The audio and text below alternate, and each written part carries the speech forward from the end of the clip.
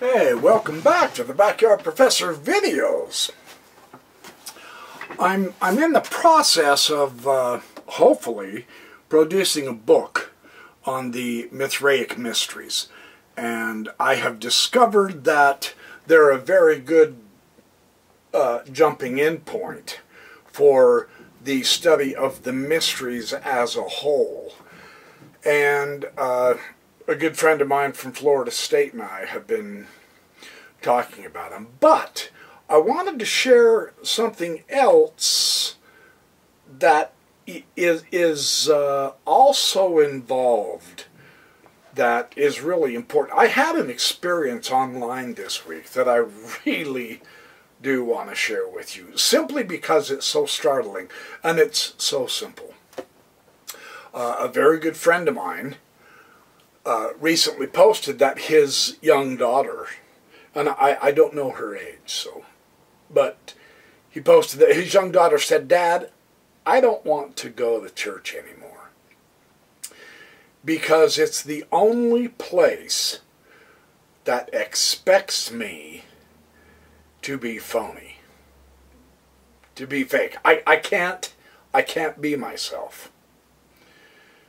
Now that's positively shocking. If religion has gotten to the point where we are no longer good enough how we are, but we have to put on airs and we have to be someone else that we're not for the sake of the image of the church, then I would have to propose seriously that religion is no longer worth it, right? I mean, give me any other choice, yeah? Well, I want to share with you some of the information that I have been researching into, and it dawned on me when I was just finishing reading Suetonius's The 12 Caesars. He's an early Roman historian. It dawned on me, my goodness, I have, from various cultural points of view and different ends, the Romans and their experiences, and the Greeks and their experiences, and the ancient Egyptians and their experiences. There is something here that's worth talking about in relation to this little girl's feelings of having to be inauthentic. And that's a real, I mean, if religion is going to make us feel like we have to be inauthentic, then definitely throw in the towel. There's no point to it. But it does not have to be that way. Now this is what makes this so remarkably interesting. Now, if you've discovered, for whatever reason, that you're feeling like you're on the outside, or if you're not, if you're feeling alienated, that's not the end of the world. I guess that's what I'm trying to come across. And what I want to show you is some ideas from multiple different cultures, including your own, whatever you are. It doesn't matter whether you even proclaim a religion or not. I don't care. What I'm discovering is the human experience is what is going to be the precedent. That is where the real oomph lies, in my opinion. So let me share with you Suetonius's The 12 Caesars. I just finished that in my research on the Mithras mystery and the mysteries in general. And then Richard Reitzenstein, Hellenistic Mystery Religions. Now, I haven't completely gone through all of the appendixes of this. This is a mammoth book. But I have been through his main article on that one. And then Marvin Meyer's The Ancient Mysteries, and this is a source book of sacred texts, very useful. And then the Mysteries, edited by Joseph Campbell. You can see all the hundreds and hundreds and hundreds of tabs. Every one of those tabs are going to be put into my book on Mithras.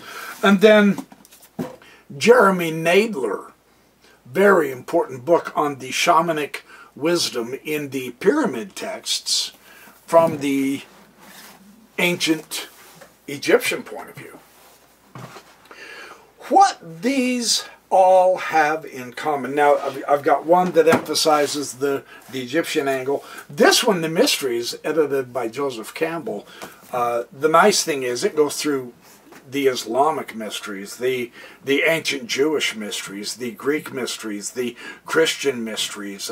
It spans the spectrum, the Kabiroi, the Attic mysteries, the Isis mysteries. It's really kind of a wonderful collection, as is Meyer's. Meyer is the direct texts from multiple different ancient religious traditions. It is very nice. Reitzenstein does focus more on the actual Greek, Eleusinian, Mithraic conglomeration. And then Suetonius is from the Roman side. Suetonius at this point is the only direct, other than, well, I mean, even Nadler. Nadler does go through the pyramid texts really well, and he's quoting a lot of them. But I don't have that as the primary source. He would be considered a secondary source. What struck me about all of these different traditions is the idea of a person's experience with the divine and how that is and has been interpreted. Now, when you get to, I had a wonderful discussion with my dear friend Derek Lambert of Myth Vision podcast. I'm going to be doing more podcasts with him also, live sessions with him. We talked about this. We talked about this idea that what would it be like to experience yet another dimension? You know, from Isaac Newton's day, we had the three dimensions. We live in a three-dimensional world. Along comes Einstein, and he brings in this fourth dimension of time, and he demonstrates that space and time are not necessarily separate, but they are connected in such a way. But he did bring in time as a fourth dimension. Now, I know mathematicians have described the fifth dimension. We have a 3D cube, height, width, and depth. Then we have a 4D cube, one that's involved in time. What would a fifth dimension cube look like? Well, we can't picture it. So the really cool analogy actually is the flatland analogy. What would a two-dimensional being who only had width and depth see if a three-dimensional object came through their experience, right? They wouldn't be able to define it as a 3D object because they don't have 3D. Well, is it a supernatural occurrence? Yeah. Or is it simply an experience that we just could not fathom? Because a circle that starts, let's say my arm represents a 2D flatland. They only get to see this way and depth-wise this way. If a 3D object came in, a ball, and broke that plane, it would not look like a circle to a flatlander. It would begin as a point. Then the point as the circle, as the ball, I wish I had something circular, as the ball went through the flatland, the point would stretch out into a line Because in flatland, you can't look up and you can't look down. You don't have that height. You only have the depth and the width. So an actual circle would begin as a point. It would stretch out to a line as wide as the ball's diameter, and then as the ball continued through, after it got halfway through, that line would shrink to a point, and then it would disappear. Well, to a flatlander, that would be utterly mind-boggling. They wouldn't know how to describe it other than a dot appeared, and then it became a line, and then it disappeared again. And it came out of nowhere. We have no idea. It just showed up. Would it not be the same with us in our 4 dimensions if something like that happened from the 5th dimension? Or even the 6th? Now, quantum physics, some parts, some string theory, and they have been different postulations of either 10 dimensions or 11 dimensions. I think right now they've gone back to 10. I'm willing to be corrected. I have not kept up with string theory like I used to. I don't know what they've been doing. I read Brian Greene's fabulous materials, but that's been several years. And I do watch him on YouTube. His science stuff on YouTube is really fun to watch. But this idea that there are other more hidden dimensions is actually a very real one. It's not that the scientists are trying to find ways to avoid the supernatural at all costs, come hell or high water, and they're just proposing any stupid idiot theory out there they can to keep them from saying, well, it was God, or it was a supernatural dimension. That's not how the scientists are functioning. No, we're using the laws that we've come to understand, and there are some things, minimal though they are, I agree, but there are some things that we have a decent handle on in our 3-dimensional world up to this point, 2022, that we've been working on for millennia. But realistically, I'm not even kidding, the Pythagorean basis of number is still very real. And you say, well, he was an ancient mystic, he was primitive, he's outdated. No, you don't get to pull that noise on me. No, that's not true. Now, it is true that Euclid came along, of course, and he gave us geometry. Thank goodness for Euclid. But it was plain geometry. Kind of similar to this flatland thing. And when they began to study spherical geometry, they had to change many of the properties of, quote, real Euclidean geometry. Well, now we've discovered a yet further, wider, broader application that does have different ways of calculating areas of triangles and squares and circles and spheres, etc.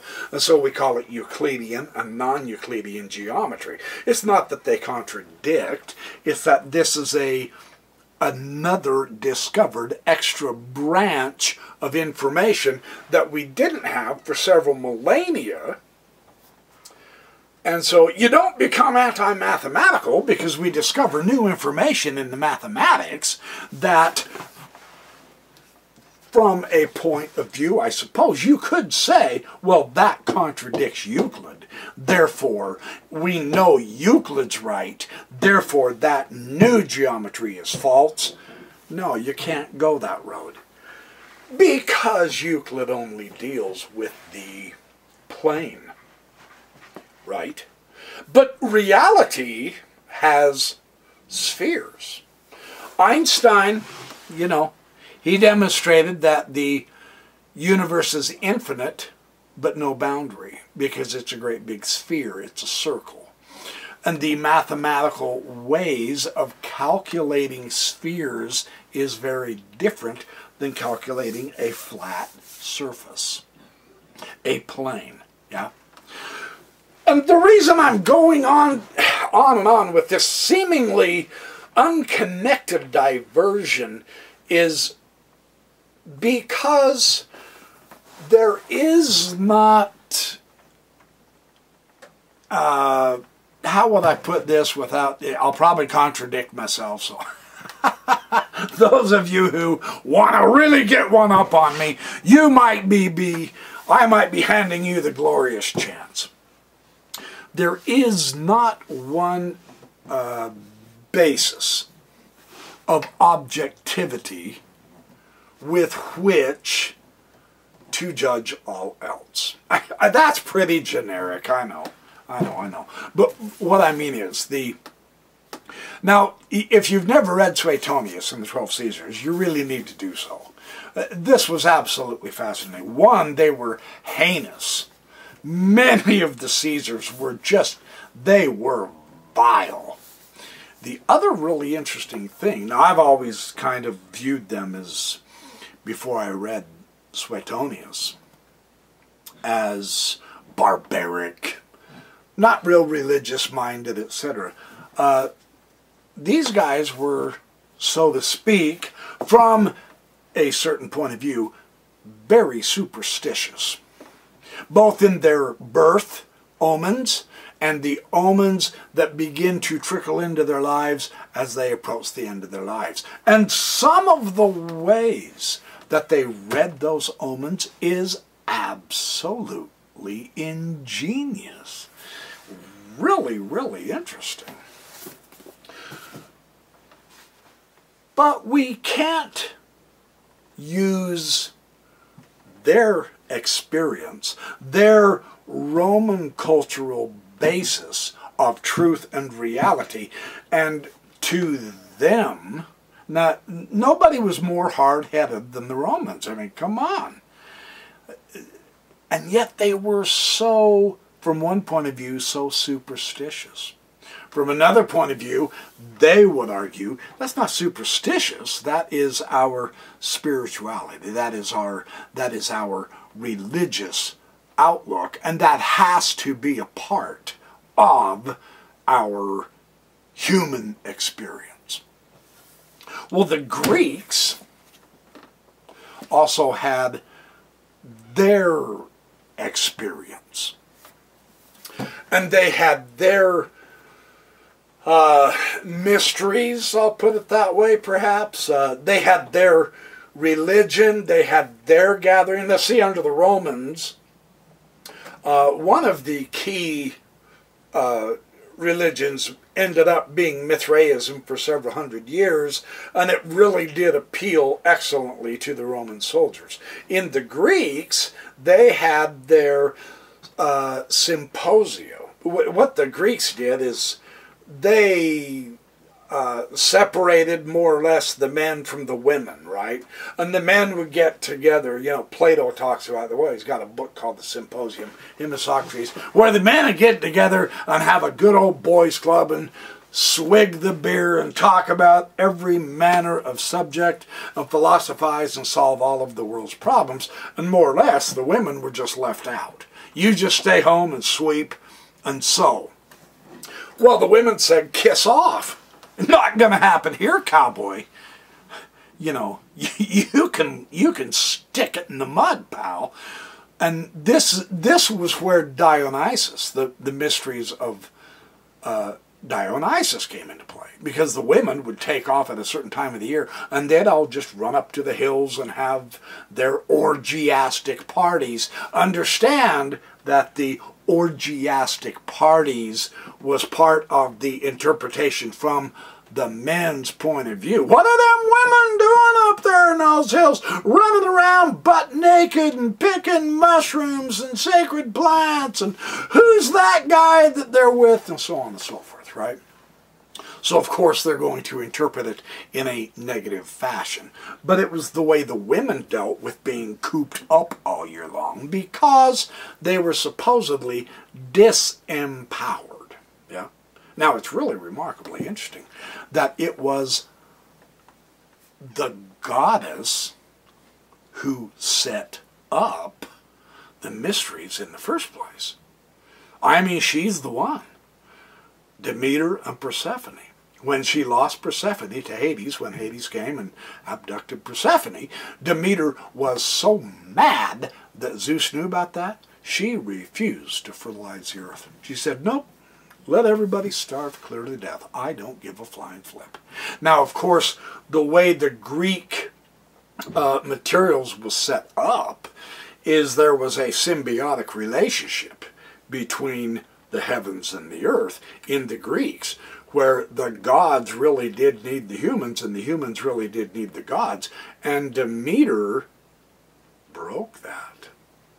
She was going to let all the humans disappear, which would mean all of the gods became superfluous. So eventually, through her hard-headedness, justifiably so, I might add, Demeter got things worked out. In the process, she is the one that began the Eleusinian mysteries. So, see the patriarchal point of view that, well, everything worthwhile, everything that's worth doing comes from the man. The woman doesn't have anything to contribute. Dream on. That's not how it works. And the really interesting experience of the Islamic with their, and I mean, this book had dozens of scholars in the early Christian materials, the Jewish materials, the Kabiroi, the ancient Dionysian materials, the Greek materials, the Attic materials, the medieval materials. Just absolutely astonishing coverage in this fabulous book. But the idea of the mysteries weren't about learning something. It was more involved with doing, to have the experience, yeah. And the real interesting thing is, for instance, I pick the Islamic, not the Kabiroi, not the Eleusinian. I'm trying to, for Pete's. Oh yes, The Mystery of the Kaaba by Fritz Meyer. This was so interesting because even within the religion there was tension. There was a give and a take between the orthodoxy and the individual mystic, and the experience, the way to, I'll put it this way for lack of a better way right off the top of my head, the way to wake up the universe and let it know, hey, we're trying to communicate with you. And this is, don't take that real literal. And yet it is meant to be literal. Their activities, their rituals, I'll say, of circling the Kaaba. Now the Kaaba, that's the black meteorite stone that fell from heaven. See? And it's over there on the Temple Mount today in Jerusalem, and it's the most sacred site for the Muslims. Well, the legends, of course, through the ages, there's an accretion of meanings and additions and all that, and they're wonderful and fun to read. Abraham, of course, sacrificed Isaac on this Kaaba, this black meteorite stone, this beetle, and they called it the omphalos. This is the center of the world, the center of the universe. This has every meaning. And when Adam died, he was buried there. And when Christ was crucified, the cross was put on the skull of Adam on this very stone that was under the ground at the time. And, you know, you get all these kind of things. The idea is there was a connection between the heavens and the earth, and we are either the intermediary or we are the entire show. And there's a little bit of everything involved there, right?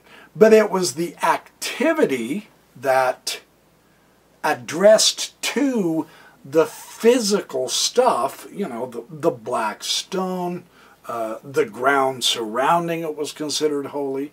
That was the idea of, I mean, when you look up into the dark sky, and, you know, right now it's January, and so I go out my back door to look at the stars, and in the south is blazing just absolutely fantastic Orion and Sirius, his faithful dog, the main star Sirius, and you see his 3 stars in his belt, and, you know, the hunter is right there, just blam, right up on the southern sky.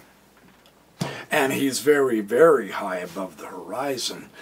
There is a participation, I'll put it that way. There is a connecting, a grasping that we belong to the universe. And the universe belongs to us. And it's not a matter of just exploiting other people for our own acquisition of wealth. I want to become rich, so I hire 50, 60, 70 people to do things for me that makes me richer than all of them, but I do pay them okay. The ancients had none of that. It was about a communion. And I choose that word deliberately, yes. I know that gives you different images depending on what religion you are, or if you're any religion at all. It might be a very grotesque word to some people. I get all that. That's good.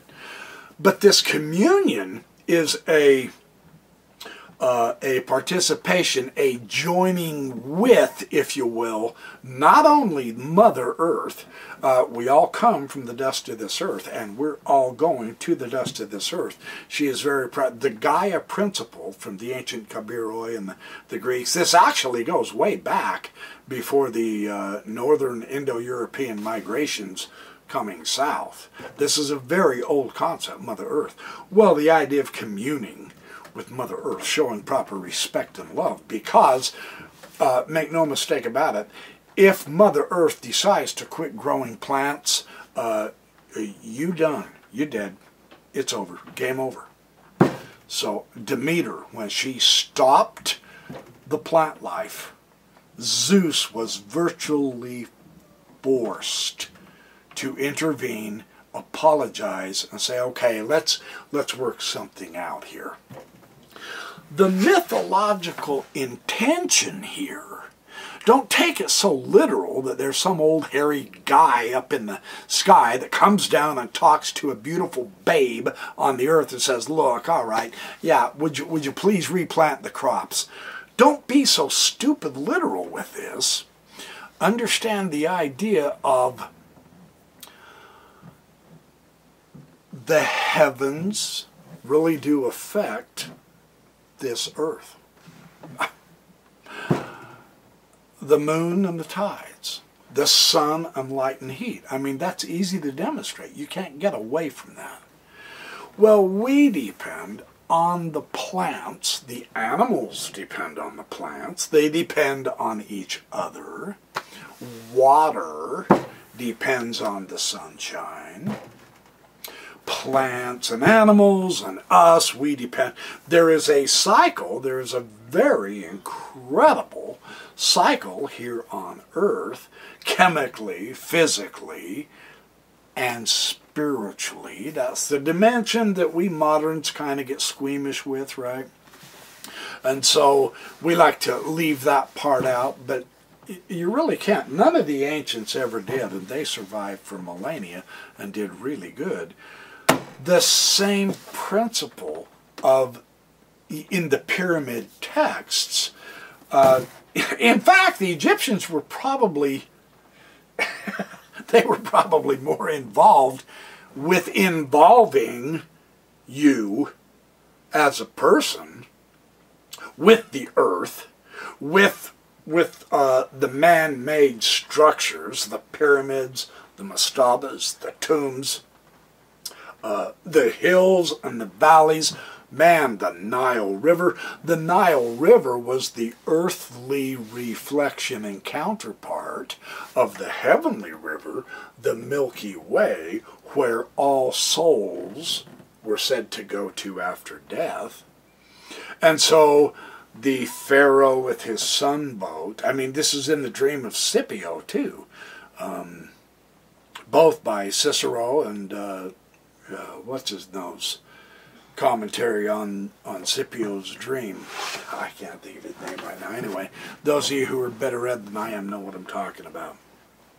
This theme of we have the ancients knew, I don't know how early, and this is still being discussed. Hipparchus is basically the one given the credit, the Greek Hipparchus, the astronomer anciently, 200 BC, around that era, of finding the precession of the equinoxes. And we have the belt of the zodiac that goes all the way around, and the sun travels through the zodiac, and there's 12. I'm a Capricorn, this is the astrology thing. Well, it's tilted at 23 degrees because of the tilt of the Earth, so that the zodiac line crosses the celestial ecliptic twice in 2 spots, the fall and the spring, right? And that is where, according to the ancients, now this is their involvement, this is their participation with the cosmos, right? But these eras, they were called gates, doorways. That's in the Mithras liturgy as well. Really kind of cool in a way. This is where the souls of mankind would travel to exit, to get beyond the cosmos or further deeper in the cosmos, or those souls who are yet to be born, they come through the Capricorn side, right? So my point in all of this, quit worrying about, how true and real it is. Forget all that for the moment. Understand the participation, the involvement mentally, physically with other groups of people who are trying to enlarge our understanding of just what is all of this stuff. What is this stuff all about? The ancients, they didn't have TV or radio like we do, and they didn't have lights, physical lights, that gave an artificial light during the night. When the sun went down, they were done. They had to build their fires, of course, but their entertainment was the night sky. And they were very, very keen observers and very good astronomers. Our day is fantastic because of these fantastic new space telescopes that we keep launching, and we're learning vastly more, of course, than the ancients knew, and yet in so many regards, we're more ignorant than they are. The vast majority of our population have never even seen the night sky if you're in a big city, because the light pollution from the city covers up the dark sky, and they don't even know that there's stars up there, and that's really sad. The human desire for, appreciation, the human desire for certainty, the human desire for spirituality, the human desire for knowledge, and the human desire to share what's good with those you love. All of this cultural group cohesion, and yet the human desire to know for oneself if the group attempts to just keep you within its particular chosen bounds. This doesn't rest. It just doesn't. Look, I didn't invent it this way. Don't get mad at me for telling you. I'm more or less just the messenger, right? But this does not rest. It's in all of us. Now, some of us are more successful at squelching that down than others. And yeah, I mean, you would expect there's going to be some who mislabel it, who mistreat it, certainly who misunderstand it. That's why studying the mysteries from all of the ancient traditions, not in the spirit of let's find out which one is true and which one isn't, that is to completely miss the point. Seriously, drop that attitude. That doesn't help you. The way to acquire an understanding is to read, well, the Egyptian Book of the Dead, or the Book of the Breathings, or the Pyramid Texts. I've got the coffin texts over there across from me. The way to do it is to, for me, is it's a blast to see how the Egyptians did, and they were very, very much beholden to the night sky, the stars. All of their ritual, their whole thing, I mean, whether you like it or not, the pyramids are aligned to certain stars. They even built their buildings that way. It's really spectacular to see that the Greeks also had that approach.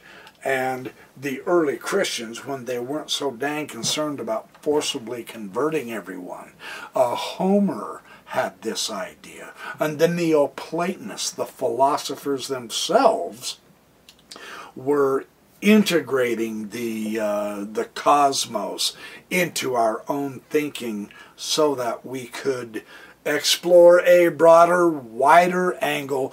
And yes, it's true, we're nothing but a speck of dust. We're nothing physically. Compared to, I mean, there's some planets and stars out there, man, that just dwarf the sun. And the sun dwarfs our Earth. But is that the only true criteria for mankind? Size? No, of course not. Compared to a flea, we're magnificent. Compared to an elephant, you dang well better be a little bit humble. Yeah, but that's size. Size doesn't mean anything. This and this make all the difference.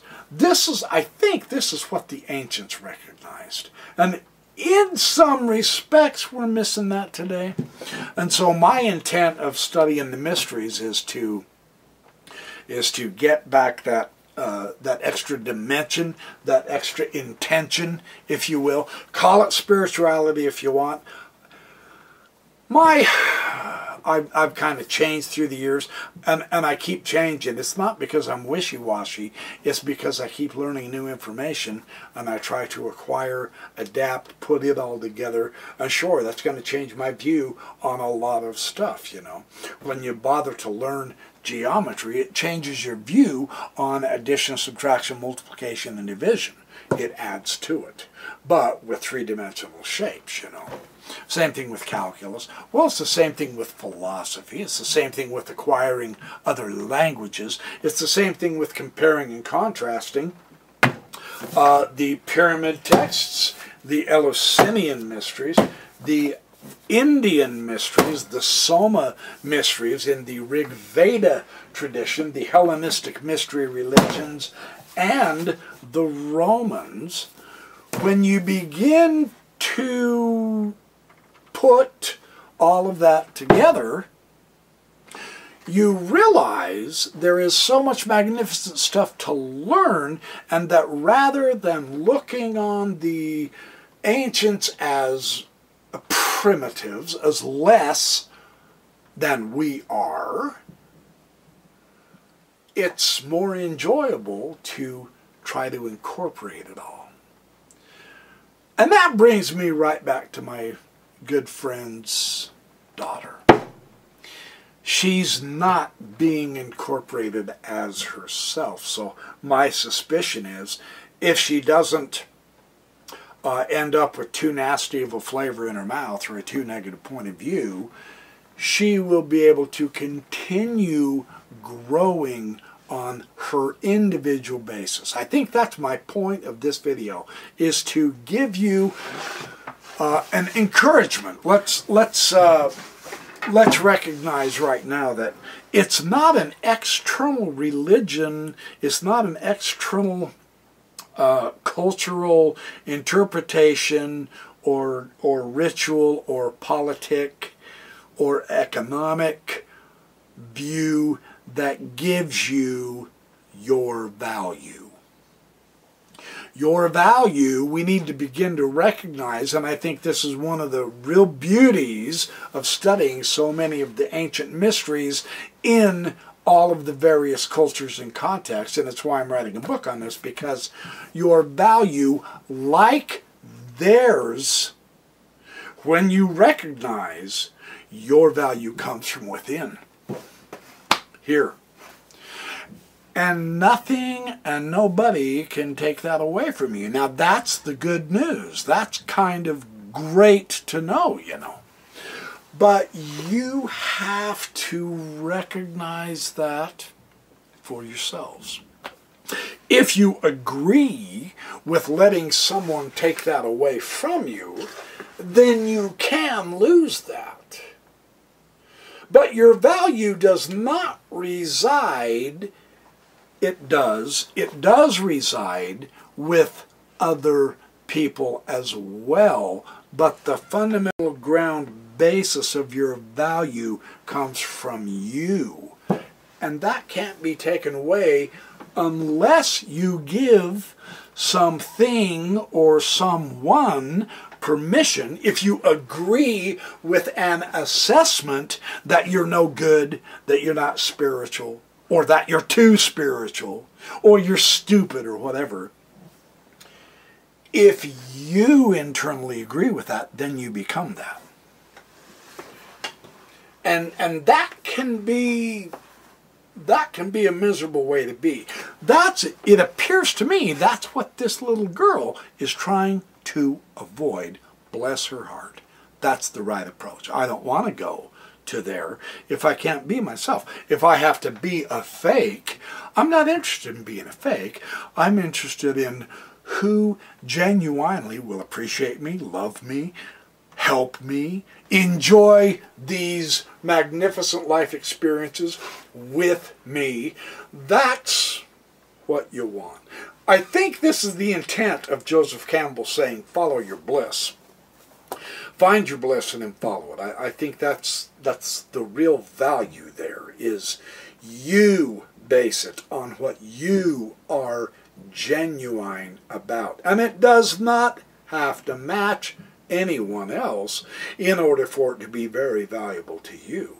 And if someone comes along and says, oh, well, you idiot, that's a complete waste of time, if you will accept that criticism as valid, then you will cease doing that activity. But if you're doing it from your heart or your mind, and you say, well, maybe to you it is, but I love this and I'm going to keep doing this.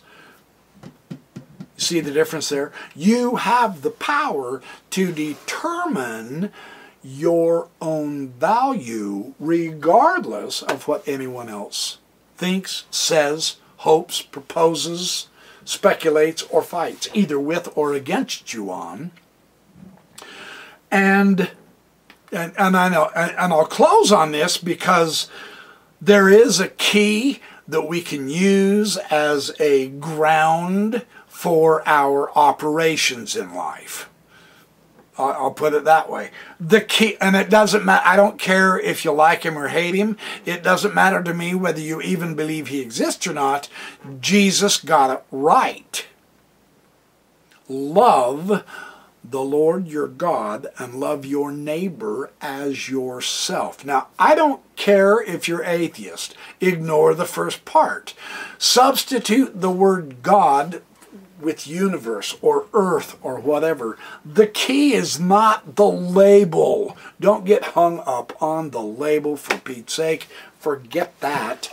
The key is to reach out, connect, observe, participate and be involved in something that is uplifting to you and those around you.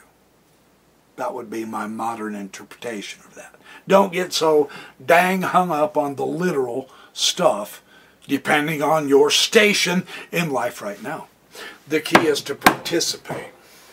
And that's what makes these mysteries so fun, because every one of these that I've been reading so far is exactly about that participation. Yes, it is better if you can get other people participating with you. That's true. But participation in your heart and in your mind, even if you do it by yourself, go out into the dark and look up away from the city and participate with that utterly mind-boggling vision of the heavens. And then do the same with the earth. Look at all the wiggles and squiggles, as Alan Watts says.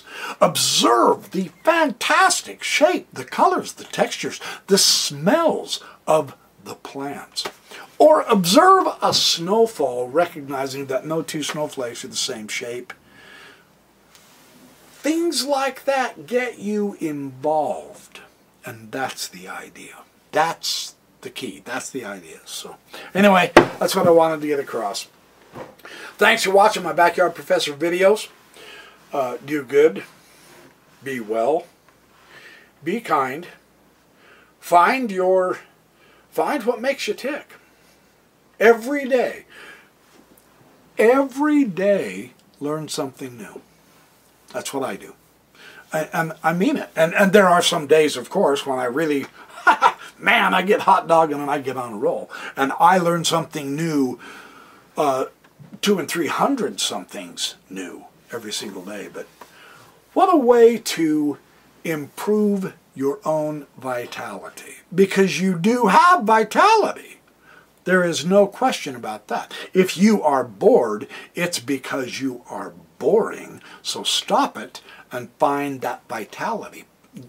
If you love to sew, then do it through that. If you love to read books, do it through that. If you love to play baseball, do it through that. If you love to just, whatever it is irrelevant. The thing is to put yourself into it and expand, grow. Grow in excitement. Doesn't matter if you're an auto mechanic. Doesn't matter if you are a garbage collector. It doesn't matter if you pump gas for a living. It does not matter if you cook food. It's irrelevant what you do. It's when you do it with the intent that life can, and it will astonish you how that'll open doors for you. That I can testify of. So anyway, thanks for watching my videos, and I will see you in the next Backyard Professor video.